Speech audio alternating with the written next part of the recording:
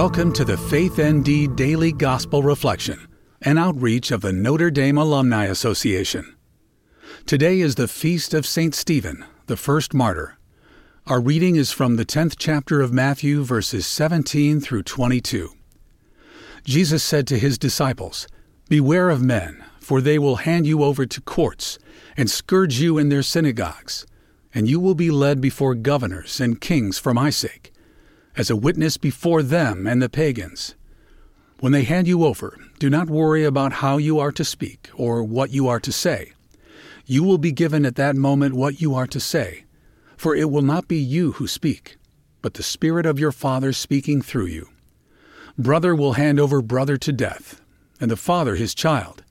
Children will rise up against parents and have them put to death. You will be hated by all because of my name, but whoever endures to the end will be saved." Today's reflection is written by Mark Dories, Associate Professor of the Practice and Conducting Artistic Director of the Notre Dame Children's Choir for Sacred Music at Notre Dame. I struggled with this discomforting text. The perils Jesus relates in Matthew 10 are agonizing and violent. Child will rise up against parents and have them put to death. This is not the first passage that is conjured when I think of a loving God. I am more at ease with texts akin to John 13. "This is my commandment, that you love one another as I have loved you." How can Jesus' directive in John coexist with today's reading? Jesus is reminding his disciples, and us, that perpetuating the message and work of Jesus is not without distress. Sharing God's radical love in an inhospitable and partisan world where we usually hide amidst our comfortable political, religious, racial, and economic affiliations can be dangerous. Yet we are enjoined to do so. The verse that immediately follows today's reading calls Jesus' disciples to visit every town of Israel.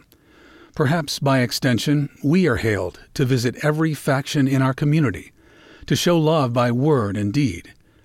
Whether you volunteer at a soup kitchen, a homeless shelter, a refugee clinic, or a food bank, Matthew 10 compels us to respond with actions that propagate God's love. In this season of expectancy and wonder, may we labor to create a world where all experience eternal joy. Theologian Howard Thurman's poem, The Work of Christmas, offers a guide to our journey. When the song of the angels is stilled, when the star in the sky is gone, when the kings and princes are home, when the shepherds are back with their flock, the work of Christmas begins. To find the lost, to heal the broken, to feed the hungry, to release the prisoner, to rebuild the nations, to bring peace among others, to make music in the heart. Today's prayer is written by Reverend Robert Laurie, CSC. Almighty God, the gift of your Son brings us assurance and confidence. Today, as we remember the first martyr, Stephen, give us strength in every conflict and struggle.